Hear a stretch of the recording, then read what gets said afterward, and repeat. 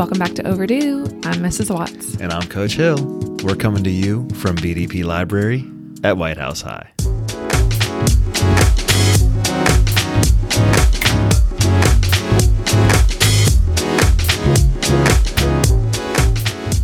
Hello, my name is Reese Cook, and today I'm going to be reading an excerpt from Ground Zero by Alan Gratz. Before I start, here's some background knowledge of this novel. Ground Zero is based off the real events of 9/11, 2001, and 2019. Brandon is in the North Tower of the World Trade Center when a plane hits it, and he must find a way to make it out of the tower all alone without his father. Rashmina's account of 9/11 takes place 18 years later in an Afghan village. She's grown up around war being normal, but when it comes close to destroying everything Rashmina loves, she must take power in order to survive. Both Brandon and Rashmina need to take serious matters into their own hands to make it to their tomorrow. Rashmina. Old tires and RPG launchers. It was cool and damp and dark inside that cave, and eerily quiet. Rashmina could still hear the pops and booms of guns above, but they were muted here, muffled by meters of rock that Rashmina hoped would keep them safe until the battle was over. Rashmina took a step forward and banged her shin on something metal. She yelped in pain. "What is it?" Taz asked. "What's wrong?" Rashmina forgot he still couldn't see. "We're in a cave now. We're safe," she told him. "But it's dark. I ran into something." "Here, use my flashlight," Taz said. She heard the rip of Velcro, and Taz fumbled to lift a burqa he wore. "Here, I think we can liberate him now," Anna said, and she helped Taz out of the burqa. Rashmina took the flashlight and clicked it on. The cave was smaller than she remembered, but the cave would have been bigger to her back then, she realized. The last time she'd been here, it had just been her and Passoon and a few other kids playing hide-and-seek. Now she was taller, and a dozen or so families from her village were squeezed inside with her. "I wish your Baba was here," Rashmina's mother said. She had Zahir in one arm and held Maurice's hand in the other. "I hope he's safe." Rashmina hoped he was too. He had made it to the ANA base, at least, and they had gotten his message to the Americans that Taz was in the village. The soldiers fighting up above them were proof of that. Rashmina used Taz's flashlight to lead Taz and her family to the back of the cave, as far away from the entrance as they could get. The cave was full of rusty, old Soviet-era junk that they had to step around. Propellers, engine parts, spare tires, electronics with wires sticking out like wild hairs, big pieces of metal from trucks, and old weapons too. The metal bits of rifles, RPG launchers with no rockets, disassembled landmines. "Be careful," one of the older men from the village said. "Some of these weapons might explode if you kick them the wrong way." Their parents had told them the same thing when they were little, of course. Told them in no uncertain terms not to play in the caves beneath the village, that it was too dangerous. All that had done, of course, was make Rashmina and Passoon and the others want to come down here and explore. Besides, how was it any safer to play above ground when there were Americans and Taliban running around shooting at each other? Rashmina remembered wandering amazed through the old Soviet-era machines. They had been so foreign, so mysterious. Now they just looked sad. Taz put his hands out, frowning as he tried to feel what was around him. "I hate being blind," he said. Rashmina turned off the flashlight, saving the battery. "We're all in the dark," she told him. "I'm scared of the dark," Taz confessed. "I was lost in the dark once, and I couldn't see. When I was a boy, it was very scary. I've been afraid of the dark ever since." Rashmina wasn't afraid of the dark. Lantern fuel was expensive, and they burned the lantern in their house only when they had to. She got up before dawn every day and went to bed after the sun went down. Darkness was just another part of her world, not something to love or fear. But whatever had happened to Taz as a boy, being in the dark was making him sweat with panic now. Poom poom! Dirt and rock misted down from the cave ceiling as muffled explosions struck nearby. "M320 grenade launcher," Taz said. "How do you know?" Rashmina asked. "The sound, the feel," Taz said. "I've been here for a long time." "How long?" Rashmina asked. 10 years, off and on," Taz told her. 10 years and you speak no Pashto?" Rashmina asked. Taz didn't answer right away. Perhaps he was ashamed. Rashmina would be. After all, she had spent the last few years of her life learning English. "I speak Mandarin Chinese," Taz said. "You speak Chinese?" Rashmina asked. She couldn't believe it. Shidi, Tuz said. Army Special Forces have to learn a second language, and I was taught Mandarin because so many people in Afghanistan speak Chinese, Rashmina said wryly. I guess they figured there was life after Afghanistan, Tuz said. From the way he said it, it sounded like Tuz wasn't so sure that was true anymore. The ground and walls shook. Rashmina felt her insides shake with them. She knew that feeling. A helicopter was flying by. Apache, she said. Tuz shook his head. Sikorsky, HH-60, Pavehawk, he told her. Modified Black Hawk. Apaches were more like, he said, blowing out through his lips. 60s are more like ch-ch-ch-ch. The 60s are for me, I guess. They're search and rescue birds. All this was for Tuz, Rashmina thought, and all because she'd led him to her house. Her house wasn't there anymore. Toom! Something big exploded on the ground above the cave, and the interior shook harder than ever before. A woman cried out as a piece of one of the walls broke off and tumbled down into the metal junk on the floor. Rashmina watched Tuz, who was suddenly alert. Toom! The next explosion was bigger, closer. This one knocked them all to the ground. Rashmina's eyes went wide. She put her palms against the dirt as though she could command the earth to stop shaking. It didn't work. And she began to think that coming into the caves was a very, very bad idea. What if this place became their tomb? A chunk of the ceiling fell on an old man toward the front of the cave, and people around him cried out and tried to unbury him. Tuz put his hand to the wall and slowly stood, a look of fear on his face. What is it? Rashmina asked, still on the ground. I don't know. It's hard to tell down here. But to shake us like that? It feels like Reaper drones, laser-guided bombs. No sooner had Tuz said that than, takoom! A bomb hit right on top of the cave, and the whole ceiling fell. Brandon. Blind. Brandon's eyes fluttered open. He couldn't see a thing. He was lying on his side in 3 inches of water, his arms and legs splayed out, and pieces of metal and wood on top of him. The darkness pressed in on him, like he'd been holding breath in a pool for too long and the water was trying to push its way in. The air was a solid thing that surrounded him. He couldn't breathe, couldn't hear. He tried to move his arms, but they didn't want to move. His legs were like dead lumps attached to his limbs. Brandon's heart hammered in his chest, and he gasped for air.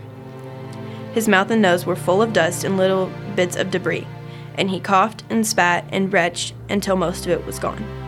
Slowly, dully, the feeling in his arms and legs came tingling back, but his eyesight didn't.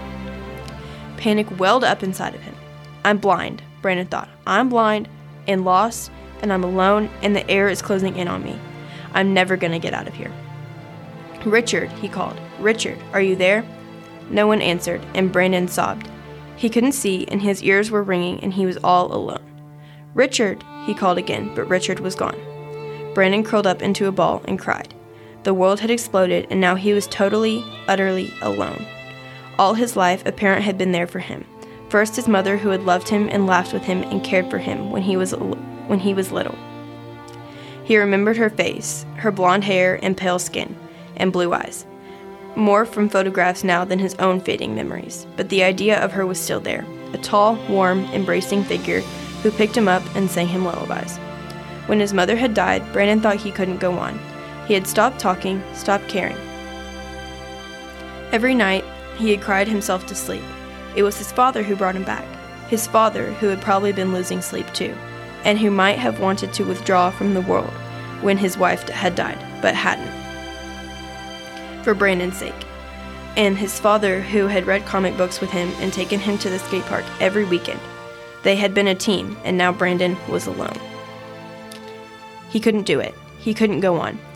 It would have been better if he had never run away at all and stayed trapped in windows on the world with his father, with the smoke choking them. He needed his father to make the decisions, to guide him through the danger. Without his father, Brandon thought, he was better off dead.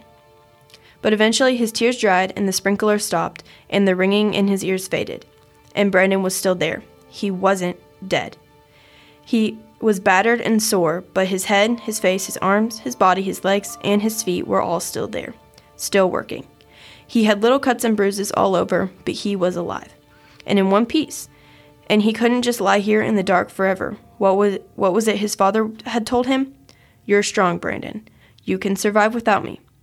Brandon was strong, and he had survived, all by himself. He didn't want to, and he could when he needed to, and now he needed to, now. Brandon put a hand down into the water to push him off his feet and felt a razor-sharp burn of a broken piece of glass cutting into his palm. He pulled back with a hiss and squeezed his hands together. The mall shops all around him must have been destroyed in the blast, which meant there was broken glass and debris everywhere. He couldn't see, and now he was lost in what was left of the underground mall after it had been nuked. But nuked by what? Had another plane crashed into the plaza above them? Who was doing this, and why? Why hurt and kill all these people? Richard? Brandon called again. He heard someone moan in response. Richard! He was alive! The cut on Brandon's hand still stung, but he had to move. He'd lost the handkerchief Richard had given him, but feeling around in the darkness, he found a shirt from one of the stores. He threw the hanger away and wrapped the wet shirt around his injured hand. He couldn't see the cut, but he knew it must be deep from how much it hurt. Richard, I'm coming, Brandon called. Richard moaned again, and Brandon put his hands out carefully, trying to feel his way toward the sound without hurting himself again. His left hand found something plastic in a cardboard package floating by in ankle-deep water. And as he searched its contours with his fingers, Brandon recognized with a start what it was. It was the toy Wolverine claws that he'd left to buy at Sam Goody that morning. Brandon blinked in the darkness. It was so strange to finally hold the toy in his hands. This is why I'm here, Brandon thought. This is why I'm not with my dad right now. This is why I'm alive. It was so random, so stupid, so meaningless now, and yet so important at the same time. Richard moaned again, and Brandon dropped the Wolverine claws and focused. Brandon was here, now, for whatever reason, and so was Richard. And Richard needed his help.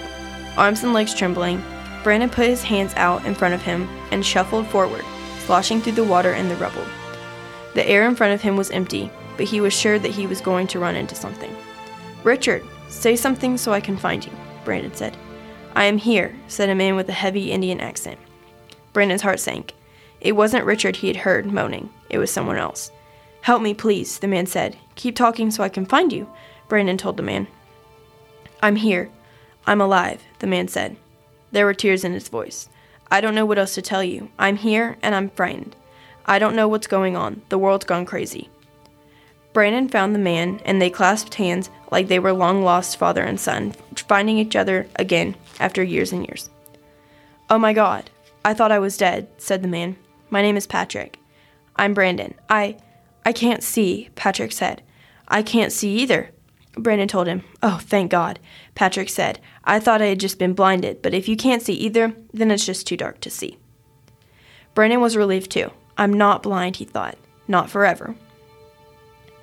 The electricity must have gone out, and now there wasn't a hint of light anywhere in the windowless mall. What happened? Patrick asked. I don't know, Brandon told him. Maybe another plane?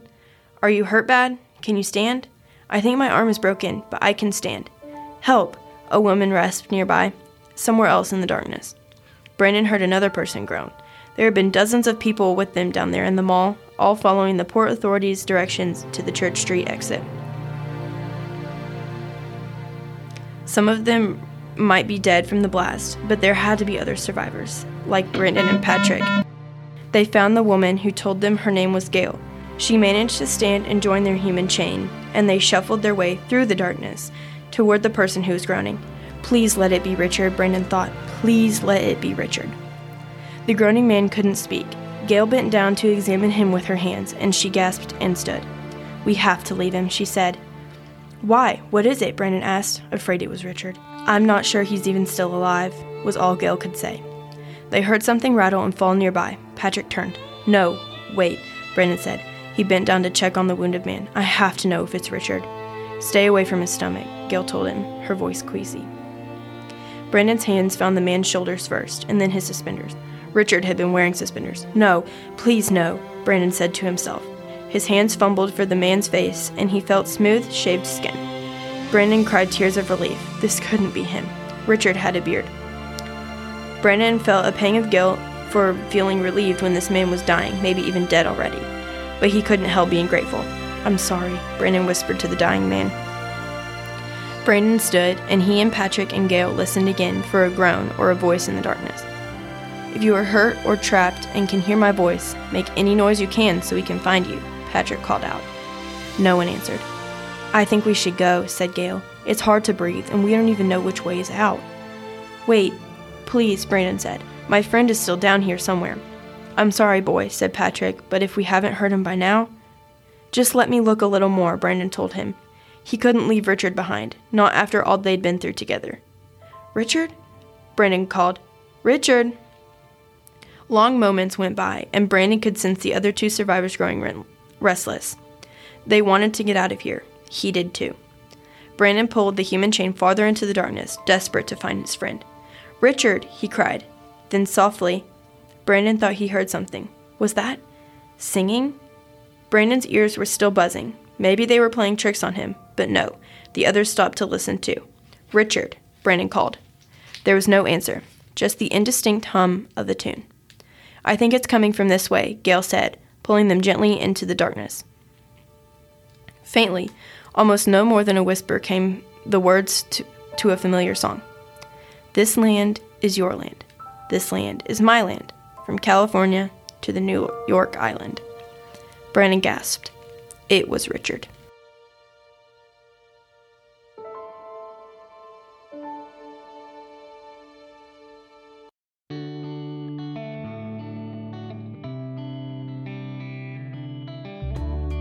Well, it's time for us to check out. Don't forget to follow us on Instagram, TikTok, and YouTube, and share us with a friend. Don't forget to check back with us every other week for the next episode of Overdue. Make time to read. Thanks for listening.